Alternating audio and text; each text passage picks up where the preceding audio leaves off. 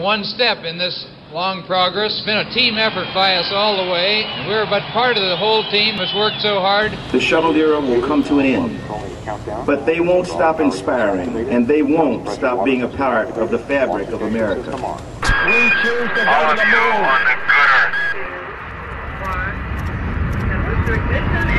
That's one small step for man, one giant leap for mankind.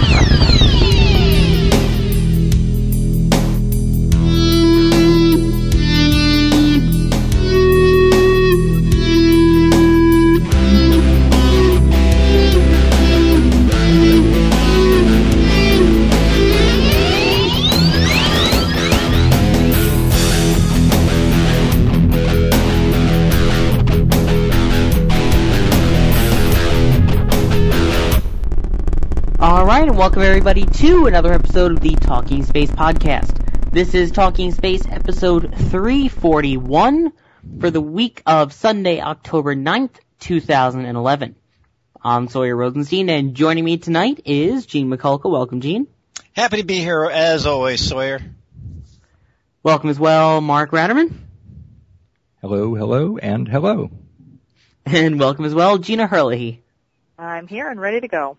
Well, we overcame many technical obstacles tonight to get this show on the road for you, so while the technology is cooperating with us, let's get into it.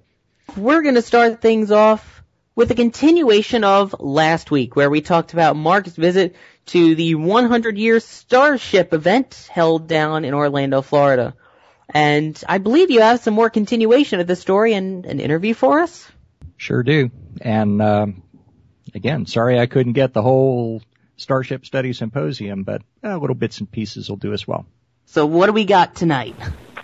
Well, everybody listening to Talking Space knows who this is, but I've got a guest that I wanted to bring on, somebody that I've met at media events at Kennedy Space Center and also ran into at the 100-year Starship Study Symposium in Orlando, Florida this weekend. A senior writer from Space.com, Clara Moskowitz. Welcome to Talking Space. Hi, Mark. Thanks for having me. That was quite a weekend. I looked at the agenda beforehand, and I was amazed at the variety and what appeared to be the depth of what I saw in the agenda. What were your thoughts as you went through the weekend? You were there for the entire Friday, Saturday, Sunday, right? I was, and I just wish I could have been in about 4 places at any given time. That was kind of a thought that I heard echoed by a lot of people throughout the weekend, was they just had this whole symposium jam-packed with events, many of them occurring simultaneously, and it was so hard to choose just one session to go to at any given time because they were all pretty fascinating. Yeah, they were. Now, I know people have heard from me that I stayed in 2 basic tracks, one on Friday and one on Saturday for the day, but you managed to get around and kind of sample a lot of what was going on. What were some of the things that stood out to you?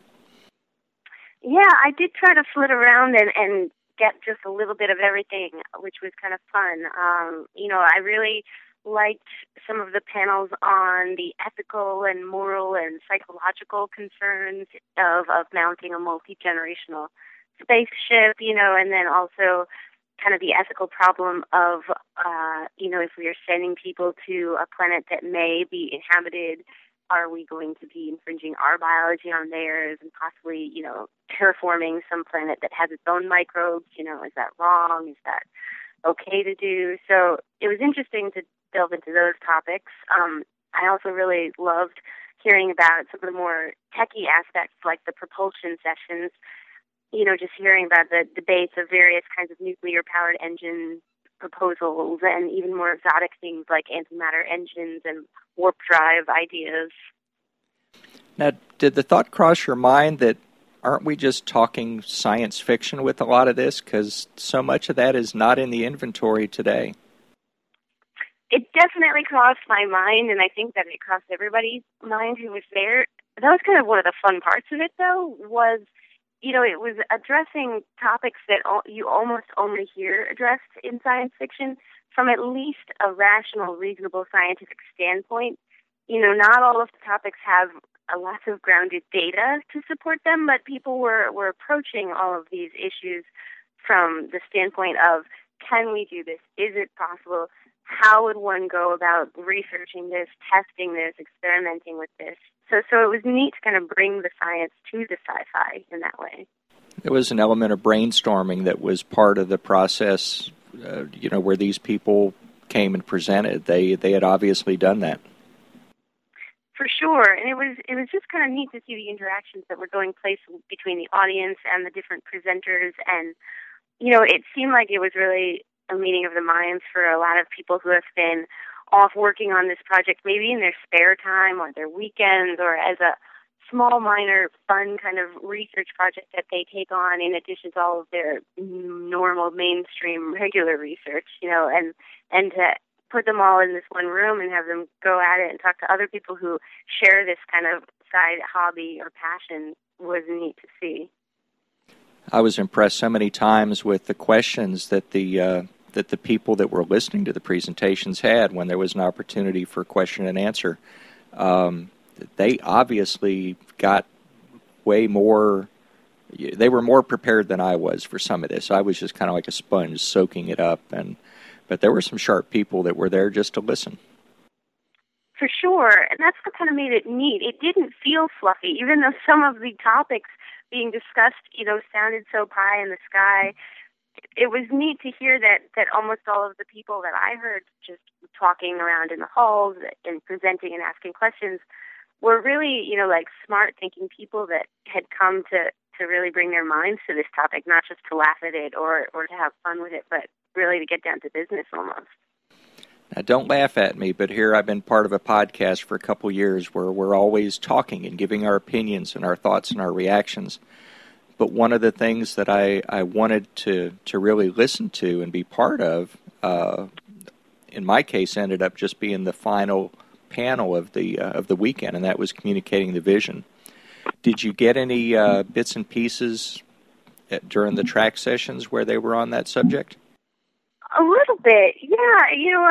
Sometimes, people would mention, we need to remember the children, or we need to reach out to the students, the next generation. So I think it was kind of always present, hanging over the proceedings like a dark cloud, this idea that, okay, everybody in this room cares about this topic, but does anybody else?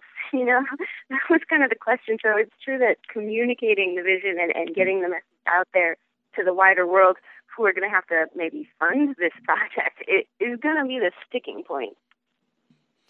They had a track that talked about destinations, and again, that was one I didn't get any exposure to, but my thought initially seeing it was, well, what difference does it make? We don't really know what's out there, so just pick a place and try it and hope you're lucky.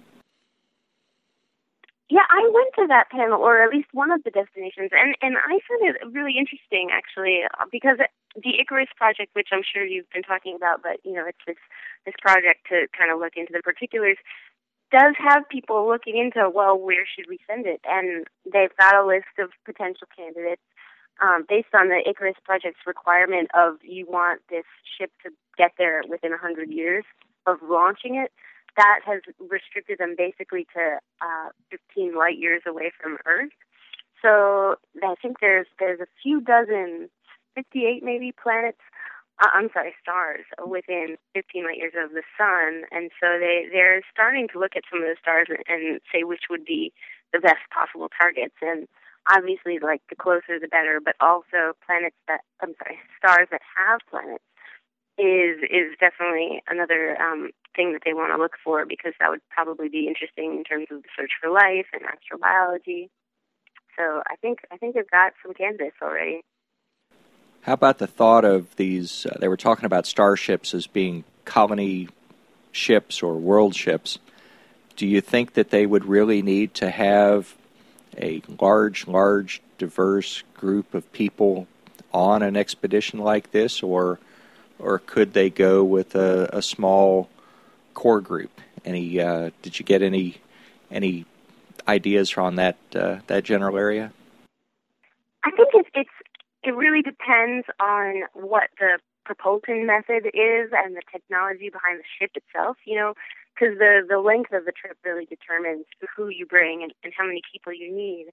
So it's really way too early to say, but I guess a lot of people kind of have the feeling that if we can do it at all, we're not going to be able to do it very quickly. So it's going to be multi-generational, in which case you definitely need a critical mass of people. There's a minimum number of people required to sustain a population over multiple generations. We could be talking 400 years or something, in which case you definitely need a fully diverse, rounded society.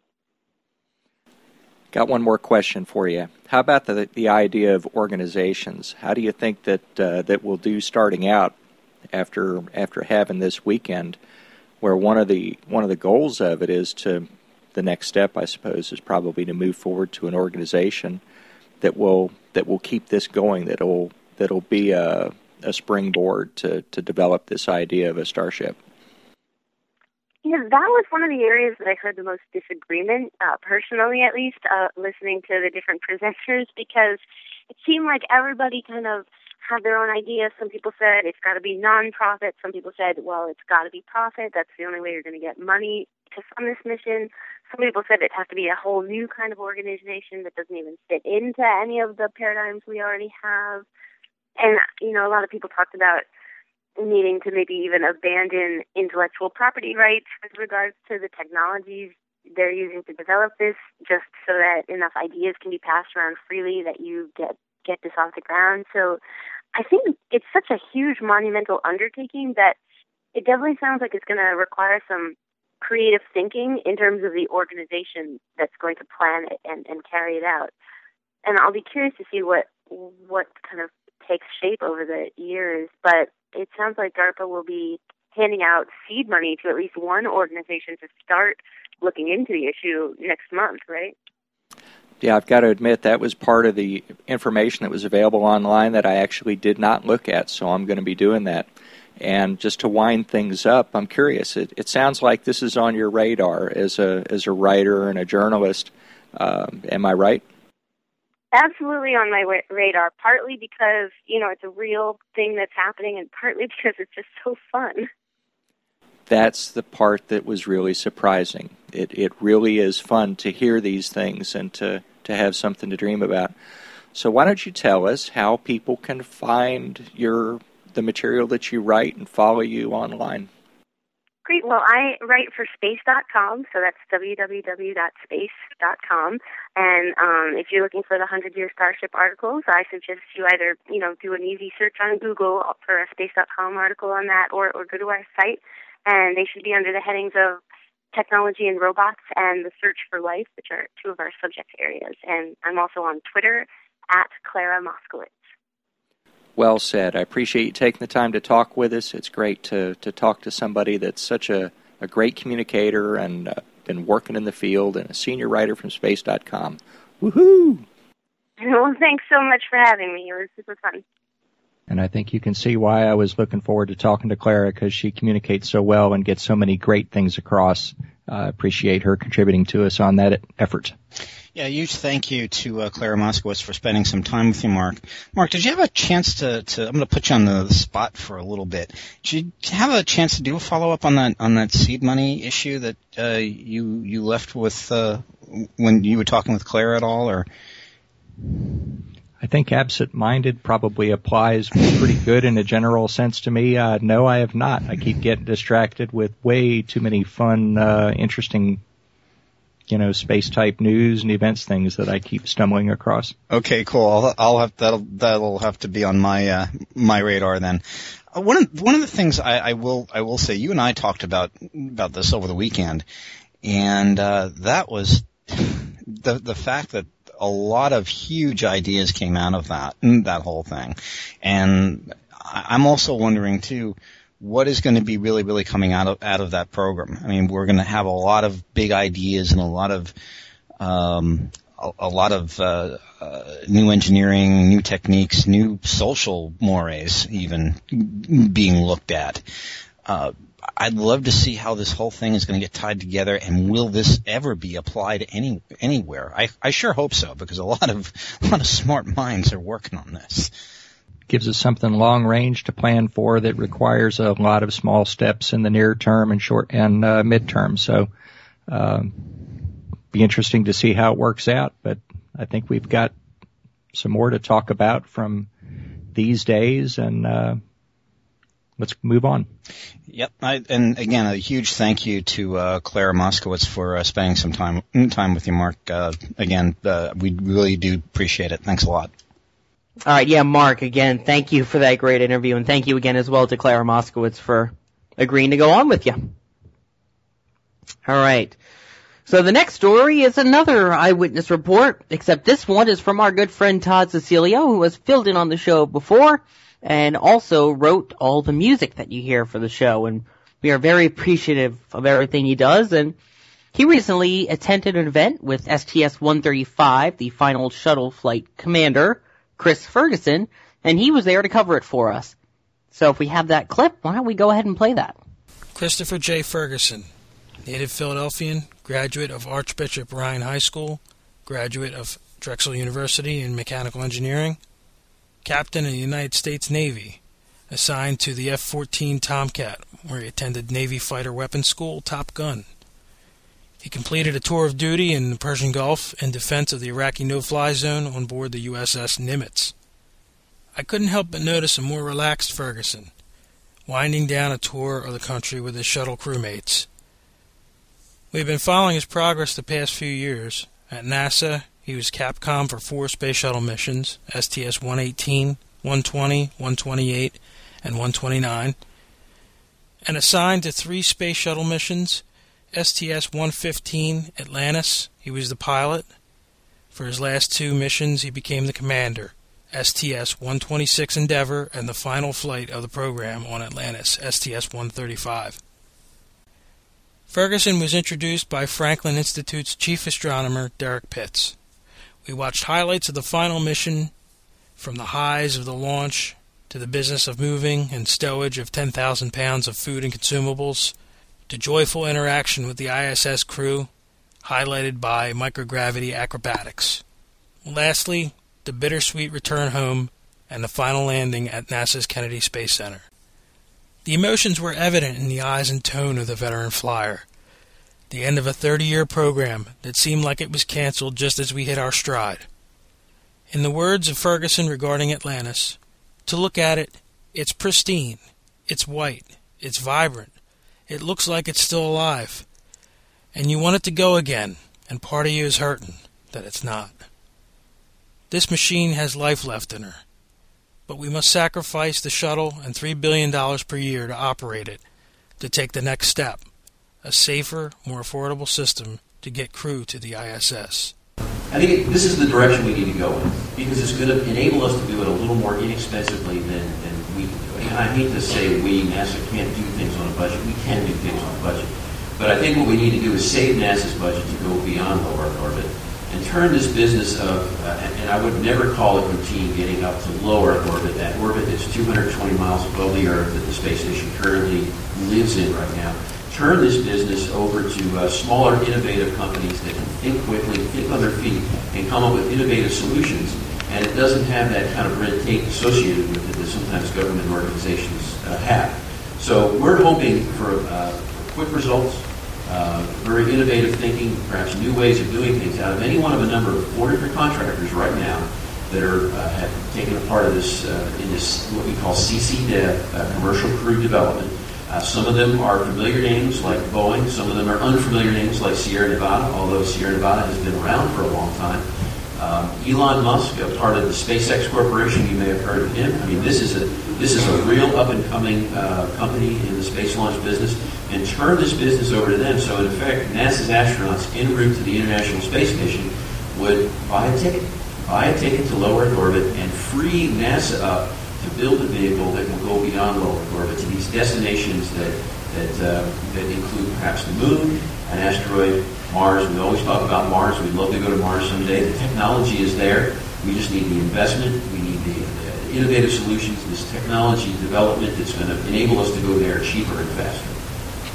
Ferguson recently visited Northeast High School in Philadelphia, where a revitalized mock-up of a 1960s space research center called SPARC is used to teach students about engineering, operations, and the challenges of driving a space mission. Chief Astronomer Pitts asked Fergie about his feelings on education and the challenge of inspiring young people. Well, there's a lot of emphasis placed on STEM right now, and science, engineering, technology, math, getting these kids interested at a young age. And I'm not going to answer your question, but I'm going to answer a question. I have always been a proponent, of course, of STEM. I think it's very important to keep young men and women engaged. But I also am a big believer, because NASA has been very engaged with STEM. I mean, they have these outreach programs, which I think are very good. But I really think what motivates young men and women is not the promise of things that are going to happen. Just like you cannot legislate engineering, you cannot order someone to develop a technologically evolved project in 2 or 3 years for this amount of money. Just as you cannot legislate engineering, you cannot force young men and women to be interested in science and math. They're interested in science and math from what they experience in the physical world around them. I personally became enamored with the space program when I saw my first book about how the Apollo rocket was put together. It was like, wow, it's got all these stages, and each rocket has its... And it wasn't just a story, and it wasn't a promise of something that happened. It was our nation committing itself to build something. There was hardware being built. You could see it, you could experience, you could watch the test launches, the rocket firings on television, and it was that was like, wow, this isn't just in a book. This is real. We are really doing this. Yes. And I think it's that kind of inspiration that really keeps the young men and women going, and not just the promise. And we really need to, as a nation, I think, commit in the form of a 10 or a 20-year program to where we're headed to next in space. We need to have a destination, we need to have a goal, and we cannot allow that goal to be changed with administration changes, and we need to stay very focused, and any change has to have the full approval of Congress. So, and I think that is crucial because we're involved with programs that have 20-year horizons. They'll span 5 presidential administrations. And we have to be very focused and be able to commit through those administrations to the end goal. A question from the audience about the challenges of a cloudy and precarious launch day invoke the personality and brilliance we get to love about our astronauts. And actually, even though it appeared that the launch was off and was back on again, we marched to a very narrow launch window. We can only launch inside this 5-minute window, and it really all comes down to timing. Was anybody at landing, by the way? Did anybody ever... Somebody was landing. So what happens just before the space shuttle lands? And I actually have a point here, so hang on a minute. Just before the space shuttle lands, the space station flies right over. And there's no coincidence there. I mean, it just happens because the space shuttle just came from the space station. In a similar fashion, we have to wait until the space station flies directly over the Kennedy Space Center before we can launch the space shuttle. Or else we're going to spend days and days catching up to it. Or, even worse, we launch it in the wrong orbit, which we don't want to do. So we have a very narrow launch window. And if the weather is not good during that 5-minute launch window, we don't launch. All we can do is hope that that giant hole in the clouds there happens to be over the Kennedy Space Center at the time that we hit our launch window. Now, we did have another failure at 31 seconds, and you saw that was alluded to a little bit in the video, and that was the source of the 2-minute delay. And that was something that was completely, to me, unexpected. I was not even aware of what the failure was. But you heard that the launch count held at 31 seconds due to a failure. Mm-hmm. There's an automatic launch sequencer that watches all these parameters to make sure that the shuttle's in a good configuration to launch. Have you ever seen that little beanie cap thing that sits on top of the external tank, and just before launch it swings out of the way? Well, one of the indications that would say that thing is out of the way of the space shuttle, they only got one of the 2 indications. So they held the launch automatically because of that. And it was only about a minute into this launch I realized they were actually talking about the beanie cap. They call it the GVA, the Gotts Vent Arm. And they're holding the launch all the while, and we're approaching the end of this launch window. We can't hold beyond 5 minutes, and we're already 2.5 minutes into this. And I realized, they're talking about that thing right out the window right here. And I can turn my head and look at it, and I was so tempted to say, it looks good to me, let's go! But you have to let the professionals do their job and go through the motions, and they got a camera around, and they had 2 forms of verification that thing was in fact clear of the space shuttle, because you certainly didn't want to impact it on the way out. So that was the source, actually, of the 2-minute delay, but the weather was very questionable the entire time. I'm really surprised we went that. At last, the moment we've been waiting for, a stainless steel star cut from the original ceiling of Fells Planetarium was returned ceremoniously to the Franklin Institute after being flown 5,284,862 miles above Earth, an emotional crossroads from where a young Ferguson once dreamed of flying. With the human spaceflight program in uncertain times, Ferguson in convincing tone asserted that America would not fall behind. So it's seeing that spark in these young eyes that I think really encourages me. You know, a lot of people say that we're losing our technological edge, and I beg to differ. I really do. I think we have just as much interest in doing great things out there that we did back in Apollo in the early days of the space shuttle today as we did back then. The evening had a special meaning to everyone in attendance. A hometown hero returning to his roots, bringing the American spirit of achievement and the message of promise back to his city. The commander of the last spaceship Atlantis in the first capital of the USA. Todd, Cecilia, thank you so much for bringing that interview to our attention and sharing it with us. That whole session with Chris Ferguson, he's touched on a lot of things in there, and one of them is obviously the future. And he brought up a good point that the next step has got to be a full commitment. It has to last, several administrations, which is going to be kind of touchy. It has to continue through Congress, and it has to be bipartisan on that level, or it's not going to work. I loved when he said that. I also, recalling the beanie cap issue, we were there, guys, watching that, and it just brought all of that back. I still recall standing out there and watching that during our launch coverage there, Sawyer. That's what I was just saying. As the clip was going on, I was mentioning that, and it's funny because Chris Ferguson and the rest of the 135 crew a couple of weeks ago were at the Intrepid Sea Air and Space Museum in New York, and I was there and I got to talk with the crew. And, I was talking to Fergie, Chris Ferguson, and I was mentioning, how I was with the media and everything, and I was telling him about, talking to him about the beanie cap thing, and he said that we knew more than he did about what was going on. Yeah.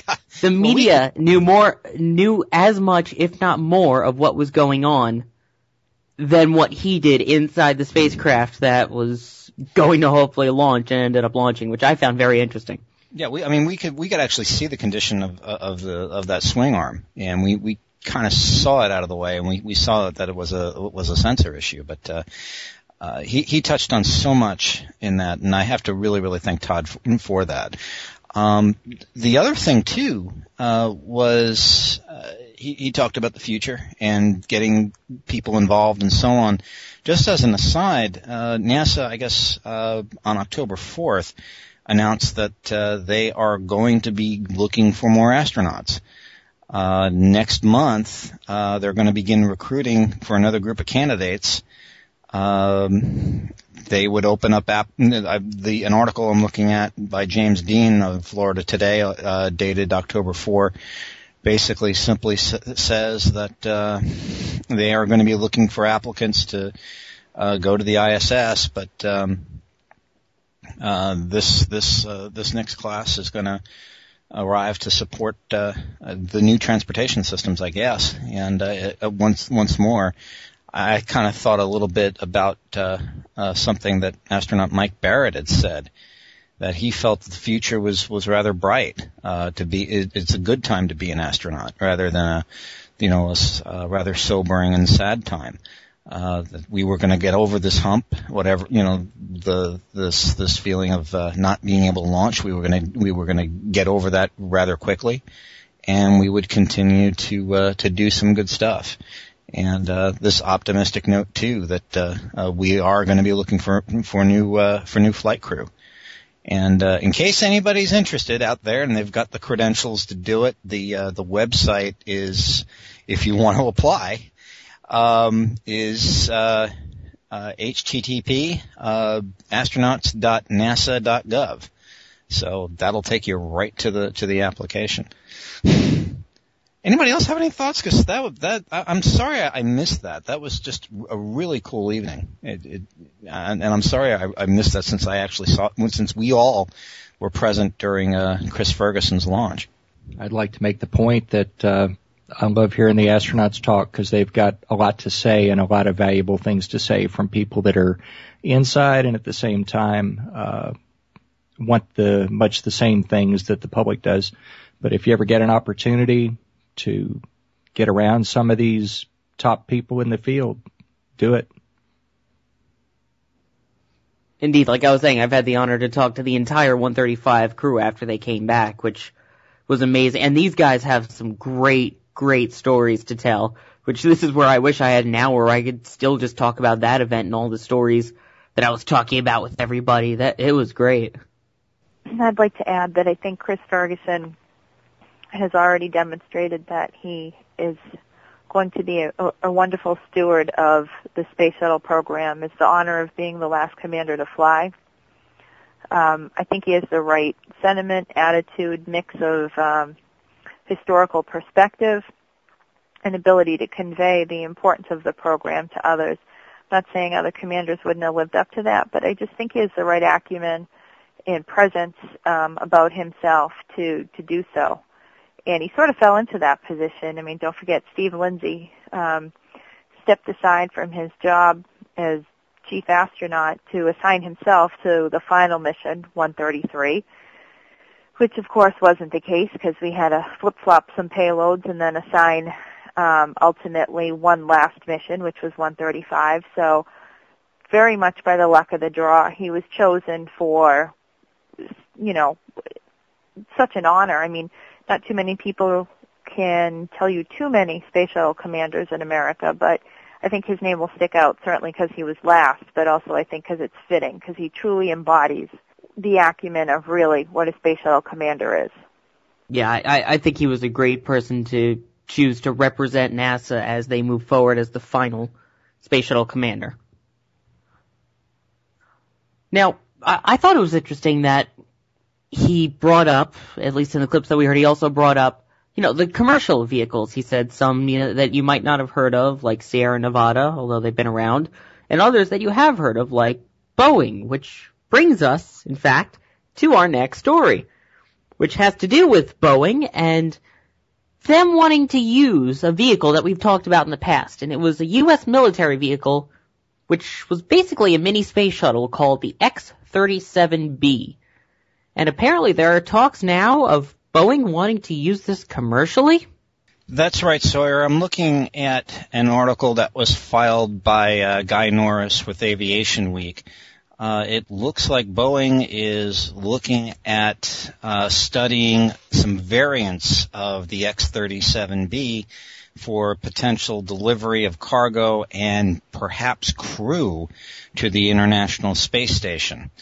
It's according to the article here, the plane is believed to be aimed at providing a larger cargo capability to the CST-100, as well as possibly carrying crew.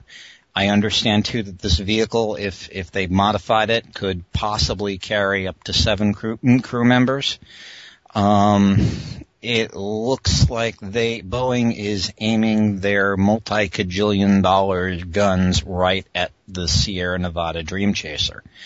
So it should be, if this actually comes about, it's going to be very interesting to see which one really wins out.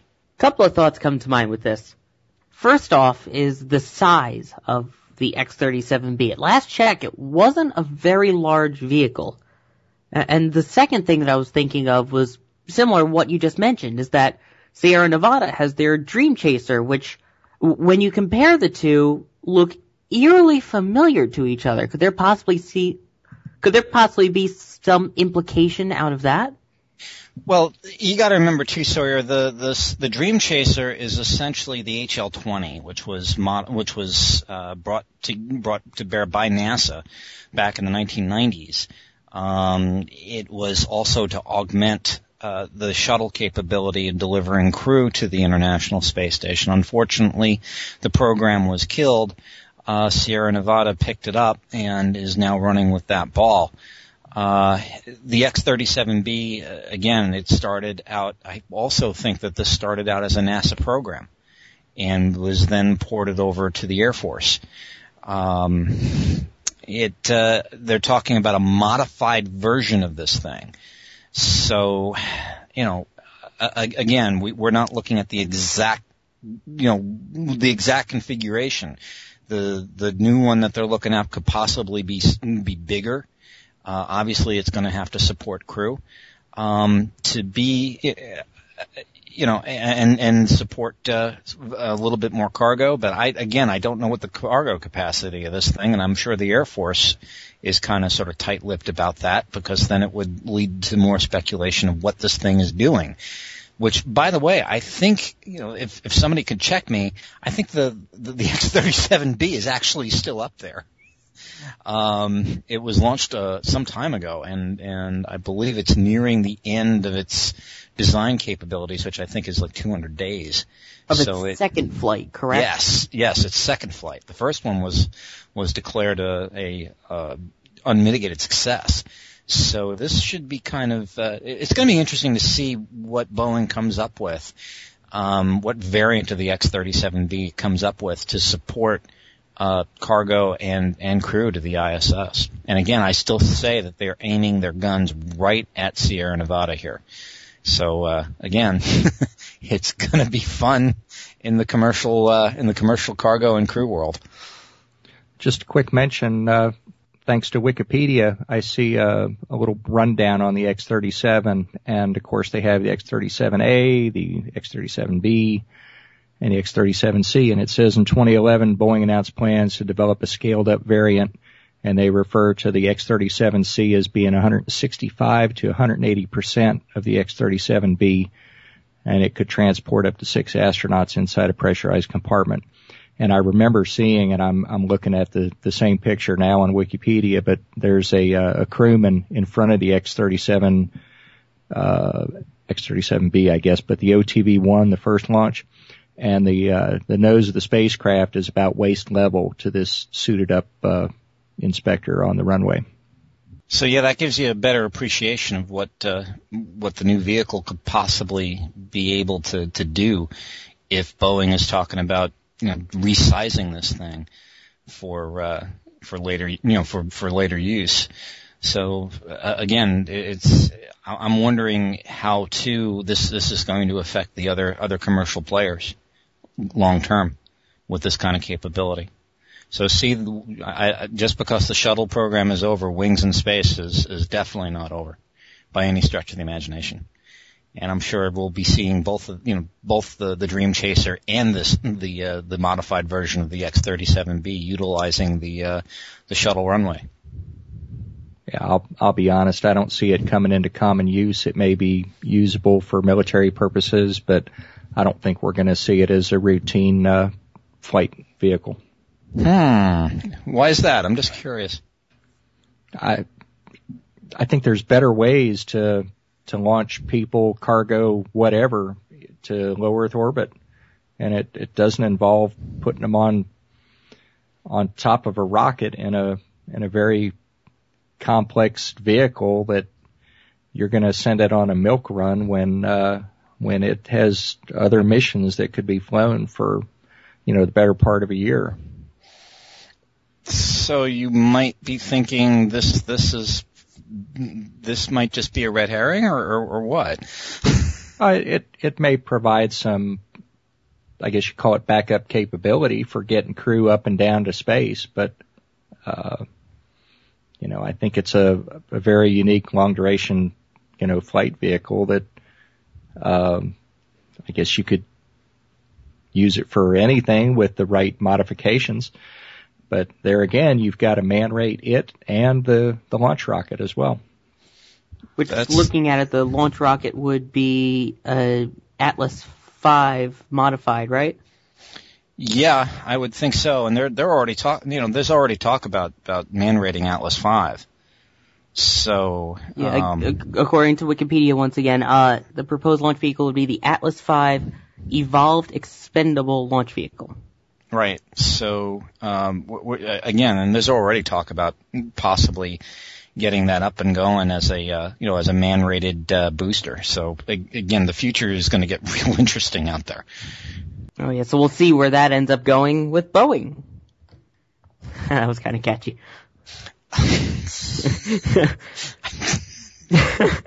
All right, so while we're talking about other future launch vehicles, when SLS came out, as well as pre-launch of STS-135 at a press event, there were talks going on about the possibility of Europe getting involved with the new space launch system, the Orion or multi-purpose crew vehicle, and so on and so forth.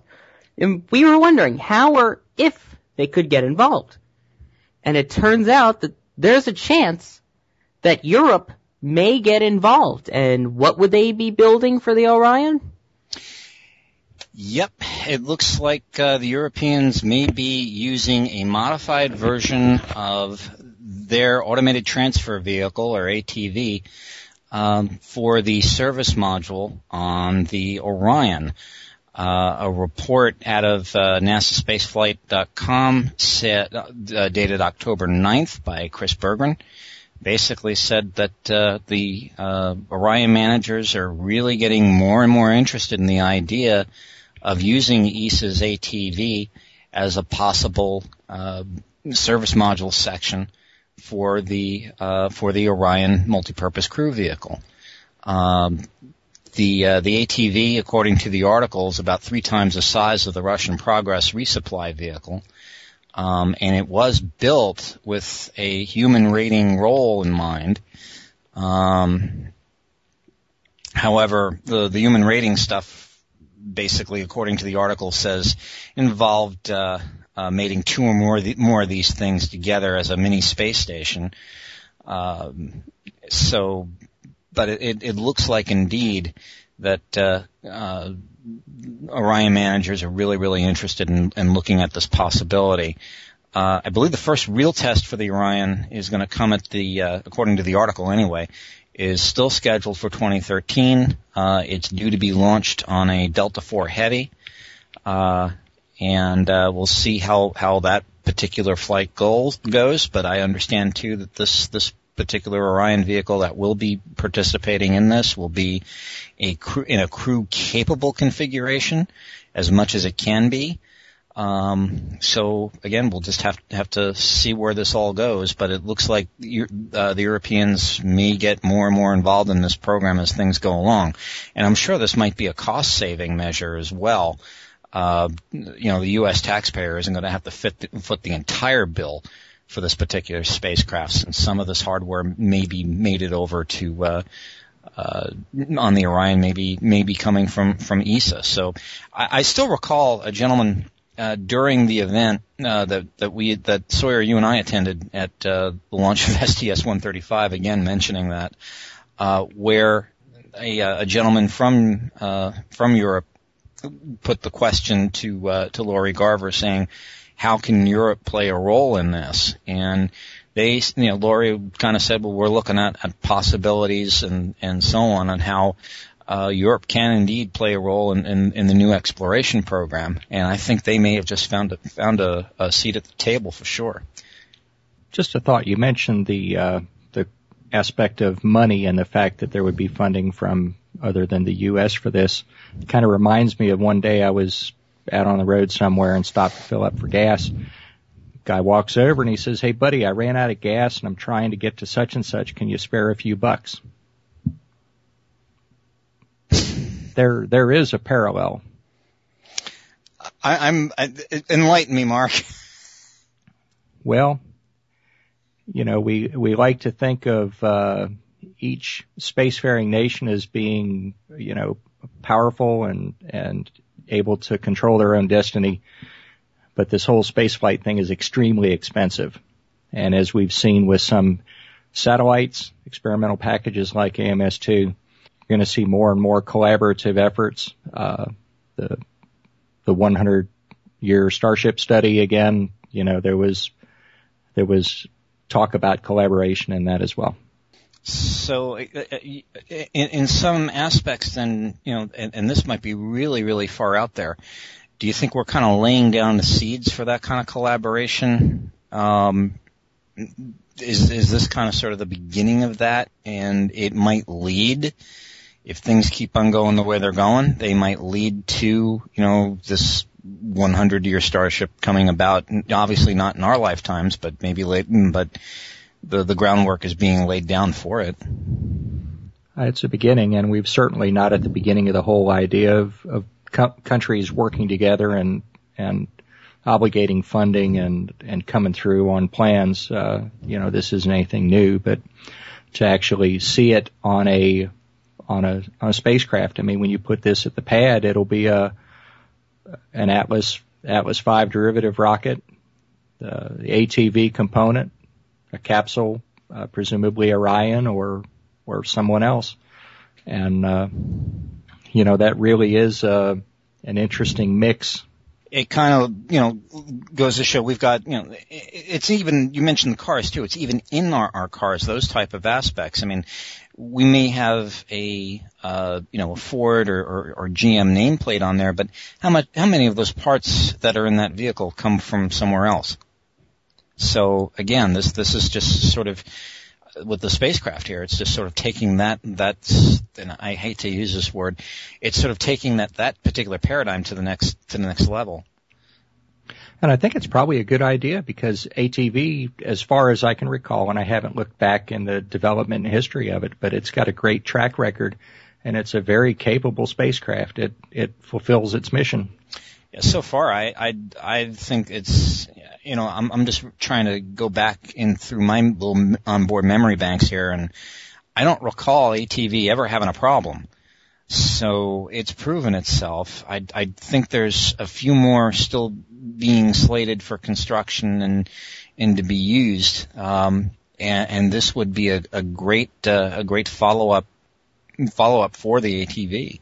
So bravo to ESA, and I hope this marriage that's being contemplated between Europe and NASA here actually works out, and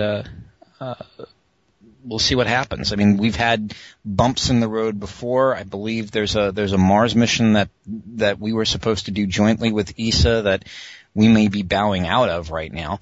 So, in light of that, it might make people kind of sort of uncomfortable to commit to this. But, again, we'll just see what the future holds. But right now, I think this is a pretty good idea. It gets, again, our international partners on board with a new exploration initiative. And, again, I think it's obviously going to cut down on the money that the U.S. taxpayer has to foot for this. So again, I think this is going to work. So let's wrap things up here on a happy note. How does that sound? Mark Kelly officially retired from the Navy and had a special ceremony held for his Navy decommissioning. And there was a very special guest who was there to help assist with the ceremony. Am I right? Absolutely. The guest was none other than his wife, Gabrielle Giffords. And I'd like to preface talking about this greater with just the thought of the movie The Right Stuff. You think of the astronauts as having the right stuff, and they certainly do. The men and women that have flown in space, the pilots, the commanders, the mission specialists, takes a great deal of bravery. But think about those that are behind them, those that are part of their family, the husbands, the wives, the sons, the daughters, the parents, the next door neighbors. All of those people have to have a little bit of a worry. And one thing one would never expect would be for an astronaut to face a tragedy like Mark Kelly did at the beginning of the year of 2011 in January, when his wife was so horribly shot and her life literally on the line. But there's a good ending to the story, at least to date, that the pictures that I see from the retirement ceremony show just an absolutely beaming, beautiful, gorgeous face, happy Gabrielle Giffords at his retirement ceremony. And that's the sort of thing that back in January and at KSC at the events prior to STS-134's launch, all of the discussions about whether Commander Kelly should go ahead and stay as commander or be replaced, could he be replaced, all of those questions that we that we went over, along with, what was happening to his wife. Was she recovering? What would be her chances? How would she come through? And when you see the pictures, one from the Houston Chronicle of the two of them hugging after his ceremony and just absolutely smiling bigger than you could ever expect just a few months ago. It's an awful nice way to see things go. And of course, his retirement was to spend time with his wife, to assist her with her recovery. And it just really stands as a testament to the character of both of them. I saw those pictures, Mark, of Mark Kelly at his retirement ceremony, which took place, I believe, at the Pentagon. Was it not? What impressed me the most was all of the fanfare had died down, and there was just sort of that moment in time when it was him and Gabby Giffords together, just like the two of them. It seemed like everything else had just fallen away or faded off into the distance. And here's a guy who's a Navy captain. He's seen combat, and, he's been through a lot of crap and probably had to scratch quite a bit to make his way up to Space Shuttle Commander. And with everything that he's been through, it's just amazing to me that his hero absolutely is her. And I just think it's just a nice, he's so humbled by her presence and her remarkable recovery, as so aren't so many of the medical community, but he especially just really, you can tell how much he is in love with her. And I just think it's nice, again, that, this generation of astronauts, they are not these hard-edged, flyboys that were about, who's the biggest throttle jockey. They're definitely a much more balanced human being. And, they have to be scientists, they have to be explorers, they have to be pilots or, engineers, or, they have to be able to speak Russian. These are things that Mercury 7 would have never have done. And one thing you never really saw the Mercury 7 do was embrace their wives. So I just thought that spoke volumes at really what kind of person he is. And so many of the more modern astronauts really too. So it was just a heartwarming thing to see. And I know everybody remembers the stories about when she was in the hospital, and the question on my mind and others, I'm sure, was, is she aware of him? Does she know he's there? And he reported on I think on a TV news show that she had held his hand and she had fiddled with his ring on his finger. And, it's such a long way from that to this, and it seems so hopeless at times. And talk about courage, somebody that suffers any kind of an injury like this and many other types of injuries, you have to be concerned about, I think, literally almost everything that you do. And of course, the doctors are consulted, and they cleared her to travel when she was there for his STS-134 launch.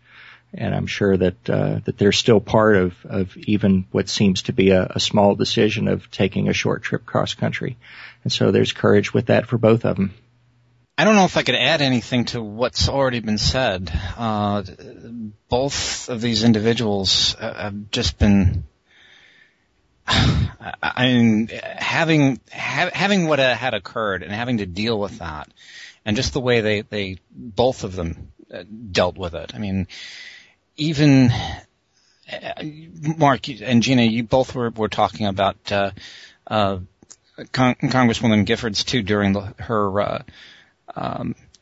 during her recovery. She was over there trying to be strong for her husband during that whole thing too. So, and of course, Mark Kelly was trying to be strong for her. And again, it just showed how much these two really, really care about each other. And I wish both of them all the best. I really do. And I really hope that Congresswoman Giffords' recovery continues. Indeed. So I think we're all glad she was able to make it, and wish Mark Kelly and Gabby Giffords all the best. And with that, I believe that brings this Feel Good episode to a close. So I'd like to thank everybody who joined us tonight, including Gene Mikulka. Thank you, Gene.